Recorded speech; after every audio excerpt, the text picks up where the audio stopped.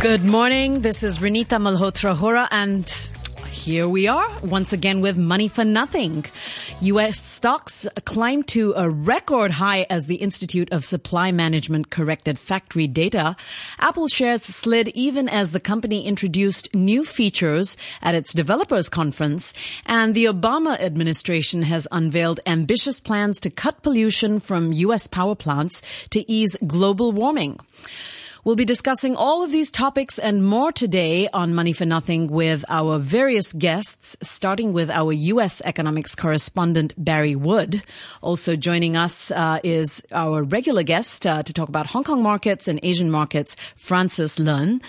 And for a look at emerging markets, we'll be joined by Alicia Garcia Herrero, who is the chief economist for emerging markets at BBVA. Then we'll take a look at employment practices in Japan with Jason Clenfield of Bloomberg in Tokyo. Well, markets got an unexpected lift when the Institute of Supply Management said that its Purchasing Managers Index of U.S. manufacturing activity rose in May to 55.4 from 54.9 in April, rather than slowing to 53.2 as it was first reported. Wall Street stocks had fallen on the initial report in the morning, but hours later, ISM corrected the data after economists questioned the PMI decline. Tom Tucci, the head of U.S. Treasury trading at CIBC World Markets, speaks about the risks of trading on economic data. The lesson you have is you shouldn't be trading off of one particular number. You're looking for a series of numbers over the course of time to develop a trend. So that's the danger in, these algorithm trading models that trade off of headlines and instantaneous news. So you're still asking yourself, what's the fundamental story behind the bond market? And sometimes these create opportunities rather than the opposite. The Dow finished just over 0.1% higher at 16,743. The S&P 500 also hit a new record high that was up just marginally to 1924, while the Nasdaq dropped 0.1% to 4,237. Well, Apple shares slid over 0.5% despite an announcement by the U.S. tech giant at its annual developers conference that mobile sales devices are now in excess of 800 million. We've now sold well over 800 million iOS devices, and each of the categories of devices has set its own significant sales record in the past year. iPod Touch has passed 100 million units. iPad has passed 200 million units. And iPhone has passed 500 million units. This is incredible. But what's even more impressive is how many new customers to Apple that iOS devices has brought to us. Over 130 million customers who bought an iOS device in the past 12 months was buying their first Apple device. Yeah, that's Chief Executive Tim Cook at the company's annual developers conference. He said that many of the first-time buyers were switching from devices powered by Google's Android operating system. But there was little on the product development front other than a new operating system for its Mac computers and mobile devices, something that includes an app called a Health Kit, which lets people monitor their health, and another one called a Home Kit, which includes home automation elements so that people can control locks, garage doors, and lights from their devices. The Obama administration has unveiled ambitious plans to cut pollution from U.S. power plants to help ease global warming. The proposals include a 30% reduction in carbon dioxide emissions over 25 years. Business groups have criticized the plans, but Gina McCarthy from the Environmental Protection Agency says that doing nothing is not an option. Although we limit pollutants like mercury, arsenic, sulfur, currently there are no limits on carbon pollution from power plants, our nation's largest sources. For the sake of our family's health and for our kids' future, we have a moral obligation to act on climate. Well, let's go now to Barry Wood, our U.S. economics correspondent who joins us by phone. Barry, are you there? Yes, indeed I am, Renita. Good morning, good evening, whatever the case may be. Well, good morning to you, and it's a delight to have you as the host of the program. Well, it's a delight to be a host. I know we always miss Brian's familiar and, heartwarming voice, but I'm going to try and warm everybody's hearts today. Hey. You're doing it. Okay. So, Barry, the markets are gearing up for some pretty high-profile economic data this week. Let's see. We've got the jobs reports due out later in the week. We've got, investors waiting patiently to see what the ECB does when it concludes its meeting on Thursday. What it's going to do about deflation if that is an issue. And the manufacturing report on Monday has already provided a dose of excitement. So fill us in on sort of what's happening in the U.S. What are people feeling? Well, I think you're right. The big ones are in Europe, the European Central Bank meeting on Thursday. They're expected to cut rates. That's going to have a big impact. It could send the euro lower. And then the jobs report on Friday here in the States, that had, such a fantastic report just 30 days ago, 288,000 jobs created in April. The expectation, Renita, is it won't be quite so good in May, but a good number certainly would send the stock market higher. What you mentioned about the industrial supply managers, the index that came out today, this was a kind of farce in a sense, that they forgot to put in the seasonal adjustment into their figures. So initially, and markets trade on this, as your previous guest mentioned, that it showed a decline. And then came the news an hour or so later, oh no, it was a mistake, it's really up. And this is an important measure of industrial activity in the States. And then came a second revision, but the markets liked it. So I think it's jobs and ECB this week that are the big ones. And so what really, would be the impact? I mean, let's take the ECB first. The ECB wants to lower to negative interest rates. Give me your opinion on that, Barry. Well, I think, first of all, if they do that, the deposits that central banks of the 18 countries in the Eurozone keep in Frankfurt at headquarters, they're going to have to pay an interest rate to actually park their money with the central bank. Now, this is unprecedented in a way. This is the deposit rate. Now, at the height of the crisis in Greece, there were something like 900 billion euros deposited by the member banks in Frankfurt. But now that number is down to something like just 35 billion. That's a psychological signal.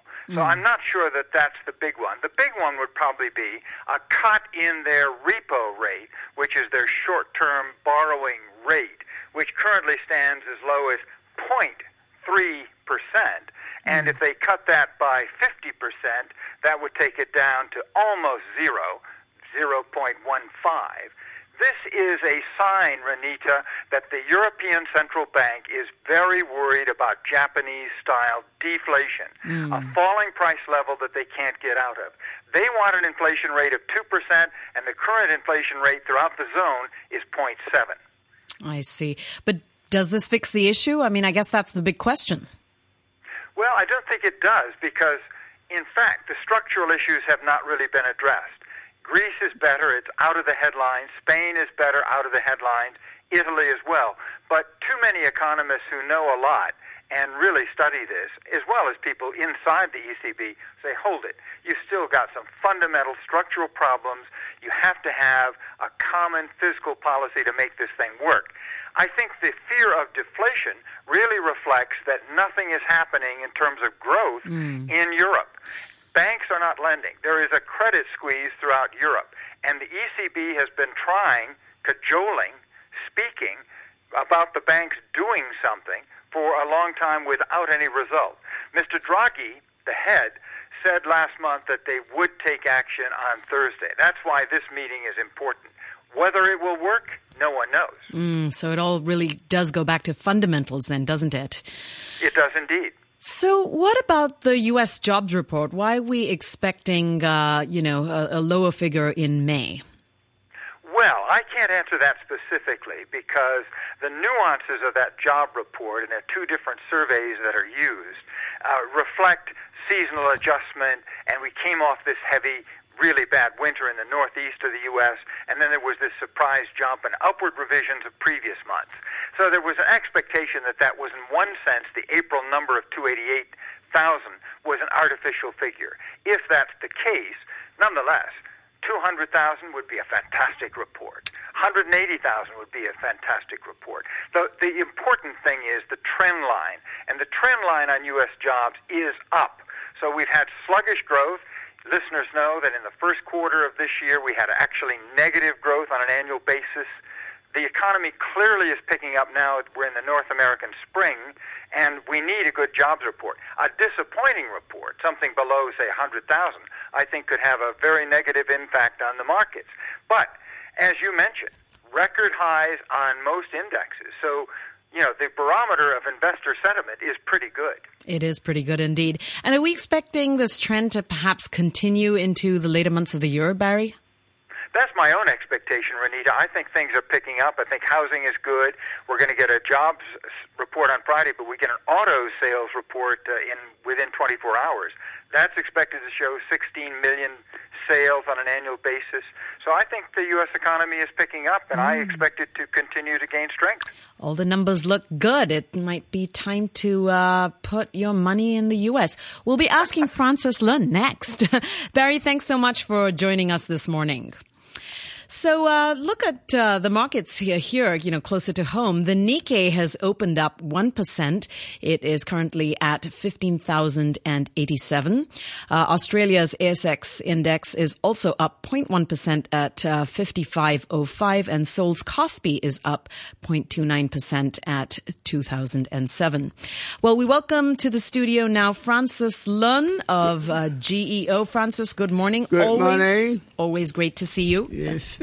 So after all of Barry's sort of exciting news there, what do we have to say for things closer to home? Well, I don't think we will expect a wild session today, but the market will go up. I think the most important thing is that I think last week China announced the official PMI index, which was 50.8. So what it showed was a 3 months rising trend. I think the trend is very important.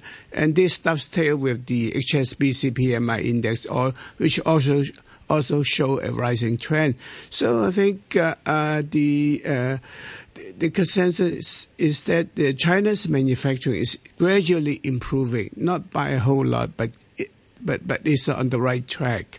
And also there are signs that the central bank is ready to relax some money supply, especially direct some lending toward the real estate sector, because the real estate sector is really being hit very hard. I just went to China over the weekend and witnessed the ghost cities and all that. I think all the developers are really crying out for help, and they need a boost to avoid bankruptcy, basically. So how do we see that, Francis, especially since you were there? I mean, are projects just at a standstill? Yeah, well, I went to a one of the commercial buildings in Shenyang, which is being built by one of the listed companies in Hong Kong, and discovered that they haven't done anything for the past year, and the building is still stands unfinished.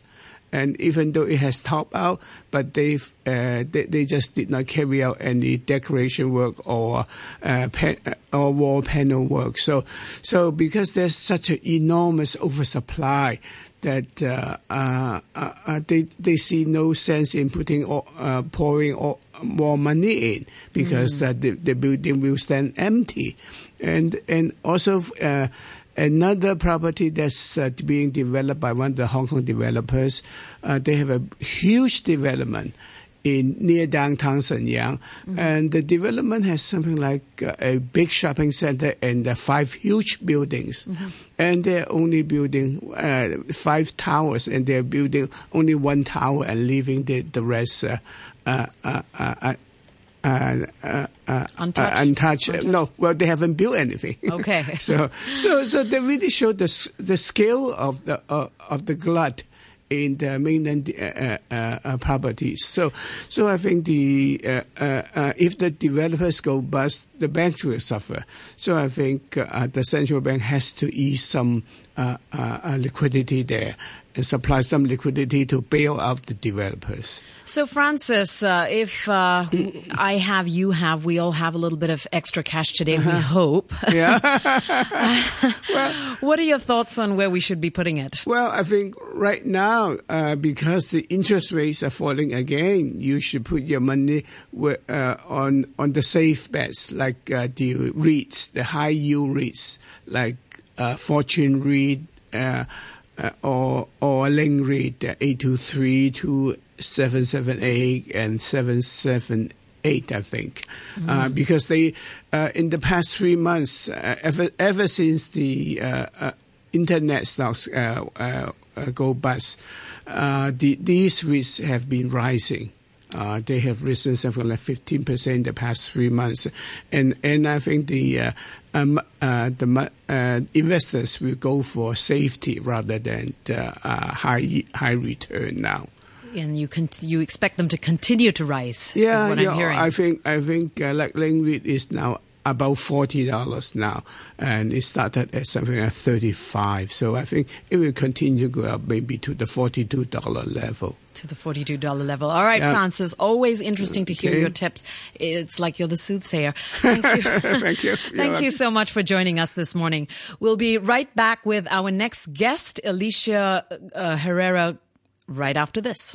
The weekend programme Hong Kong Heritage looks at this city's history, traditions, culture, music, interesting people, religions, festivals, battles, trams, boats, automobiles and older forms of transport. It wasn't frowned upon much in those days. There was nothing wrong in taking a rickshaw. It gave employment to some people, and they were mostly Zhujiao Chinese.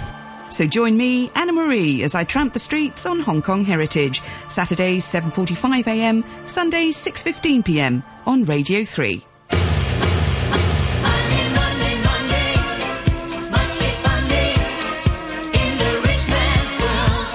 Yeah, well, uneven stock indices and low bond yields in the US, Europe, and Japan are pushing waves of investor cash into emerging markets all across the board, from Brazil to South Africa. And these, of course, are markets that suffered big losses as recently as this past winter.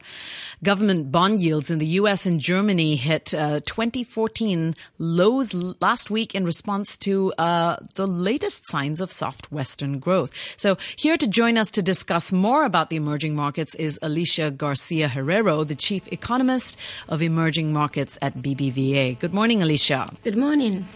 So great to have you on the show. Thanks for joining us. Alicia, can you explain to our listeners sort of what was the big scare and why are investors coming back? Well, the big scare was all about the Fed announcing, or even before announcing, actually just hinting at the fact that it would start tapering. Sorry, can I interject for just a moment? Do you have your phone there? I think I can hear. If you could just put it off, please. Yeah. I think it's already off. So it off? Must be somebody, yeah. Okay. So, sorry, you were saying?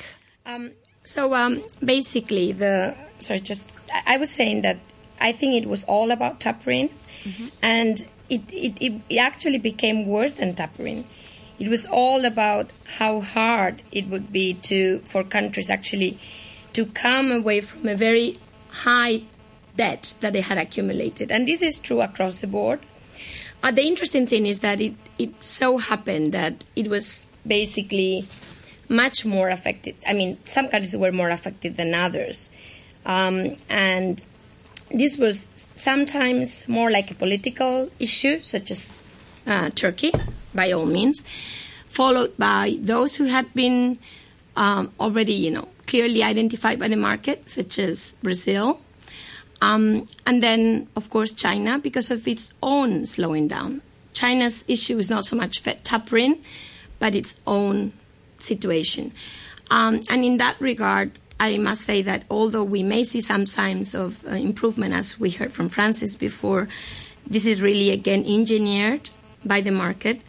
And I feel that it's really something that won't work in the long run. It won't work in the long run? No, I don't think it will. That's interesting. Tell us why. Well, the main reason is that, China's over-indebtedness, especially of the corporate sector, won't be helped by additional stimulus. We're seeing a mini stimulus on the fiscal side, and as Francis was pointing out, we may see some additional stimulus on the monetary side, and that's only going to help piling up more debt. And what we saw from the scary situation with emerging markets was exactly that what investors fear is too high debt in a way or another, either flow, meaning current account deficits or fiscal deficits, or stock, the stock of public debt or corporate debt. And unfortunately, China is accumulating it all. Of course, the exception is current account is still in surplus, although decreasing, which will decrease even further with an aging population. So I believe that medium term, all of these stimulus policies won't work. And for the next round on tapering, China may be more affected than in the past. Now, what about some of the other emerging markets? I mean, investors have been sort of, rushing a flood of money into places like India, Indonesia, and even Thailand seem to be relatively unaffected by the recent military coup. Yes, because we are in the right wave. I mean, Thailand was lucky enough that, the coup happened when all of the markets were recovering. In the very same way, Turkey was unlucky enough to have, riots in the streets while we were having the announcement of the tapering. So in a way, what markets are doing does have a huge impact on how markets perceive you as a single individual country. But, the truth is that if data is as good as Barry was saying, and let's see, what happens, and by any chance the U.S. Moves rates before expected, and we're talking about third quarter 2015, so imagine they start earlier, and we know that they've already announced a pretty steep pace of adjustment. I think all of these countries with their own issues, politically or economically, I was mentioning China, but it's not the only one, will certainly see scare again. So I think the trend is very nice, and they are recovering from, to previous levels. But the question is, when we'll have a new go towards outflows from emerging markets. Now, Alicia, one of the things that you've mentioned is that some of the emerging markets are tackling excessive inequality. And this is this is a critical ingredient for sustainable development in the emerging world. So can you tell us more about that? Yeah, we've write a report on inequality because there is kind of a very awkward situation now in the emerging world in the sense that we've seen poverty reduction across the board. And we've seen growth across the board in the last 20 years. But in many, many places, with the exception of Latin America, and only to a minor degree, though, we've seen increasing inequality. So everybody basically has gone towards more inequality. Those who were very unequal, namely Latin America, have improved only slightly. But overall, the emerging world is more unequal than it was before. So we make the point that this might be unsustainable, especially once we see growth tapering off because of these outflows, expected outflows, and also because of the engines of growth being less there than they were before. So we think that all of these countries have to basically step up efforts to have, policies, government policies to reduce income inequality before it's too late, before it's too costly. Okay, Alicia, thank you so much. Unfortunately, we're out of time. That is Alicia Garcia Herrero, the Chief Economist of Emerging Markets at BBVA. Well, the time is now 8:27 a.m., and we are joined by Jason Klenfeld, a news reporter from Bloomberg Tokyo, to discuss Japan, where a tradition of lifetime of full employment is crumbling. Are you there, Jason? Yes, hello. Hi, Jason. How are you doing? Hi. So, Jason, tell us about this. Lifetime employment in Japan is crumbling, and part-time positions have ballooned to create an underclass of 20 million temporary workers, including an increasing number of women, as I understand, who are paid less, however, for the same work. That's right. We have a system here in Japan lifetime employment that is falling apart, and part of the reason for that is, strangely enough, that the legal protections for full-time work here are so stringent that companies have sought all of these different ways of hiring people outside of that system. They have all sorts of different words for it. They part-time, they call it Arbeit, to use the German word, or temporary work, or fixed contract work, anything not to hire under the the traditional terms of a job for life.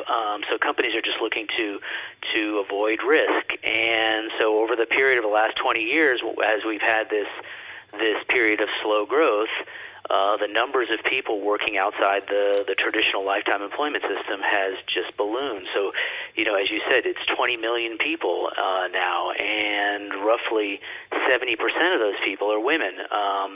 The jobs are paid less for similar amounts of time and energy put in. According to the Labor Department, I guess the numbers are like 38% less for a part-time job. And in a way, the word part-time is kind of a misnomer because, they're called part-time jobs, but that's just to distinguish it from lifetime employment. They're called part-time jobs, but often, we're talking about 40-hour-a-week jobs and paid 38% less than equivalent work. Okay, thank you so much, Jason. Unfortunately, we're out of time. It's a very interesting topic, and it begs the question as whether this shake-up in employment policies will actually shift the nature of, work efficiency in Japan. I guess we'll watch and see.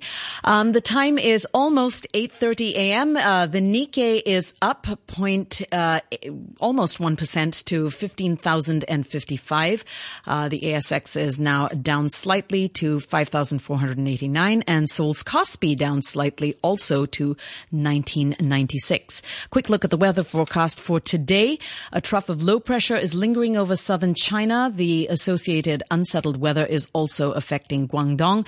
We'll have today mainly cloudy showers, sunny intervals during the day. It'll be hot with a maximum temperature of about 32 degrees. Right now, the temperature is 29 degrees and the relative humidity is 85%. This is the end of this morning's Money for Nothing, and it's now time for the news with Samantha Butler. Scores of mainland activists and other dissidents continue to be rounded up by police a day ahead of the 25th anniversary of the Tiananmen Square crackdown in Beijing. Radio Australia's Hui Fengtei reports. More than 50 people, including lawyers, activists and scholars, have been affected by a growing campaign of intimidation to reduce any public discussion of the crackdown on Tiananmen Square. China-born Australian artist Guo Jian is the latest to join the list. The call for reform ended in tragedy 2.5 decades ago after Chinese soldiers moved in. Security is very tight in Beijing because of the upcoming anniversary and recent violence at public spaces in the country. European leaders have been paying tribute to King Juan Carlos of Spain, who's abdicating after nearly 40 years on the throne. The leaders of Britain, France and Germany all stressed his role in securing Spain's transition to democracy after the dictatorship of General Franco. But thousands of protesters have taken to the streets of Madrid and other cities to demand a referendum on whether Spain should become a republic. The BBC's Tom Burridge reports from Madrid. King Juan Carlos's surprise announcement that he will abdicate in favour of his son comes after a difficult few years for the king. His youngest daughter has been implicated in a major corruption investigation, and he was heavily criticised for hunting elephants in Botswana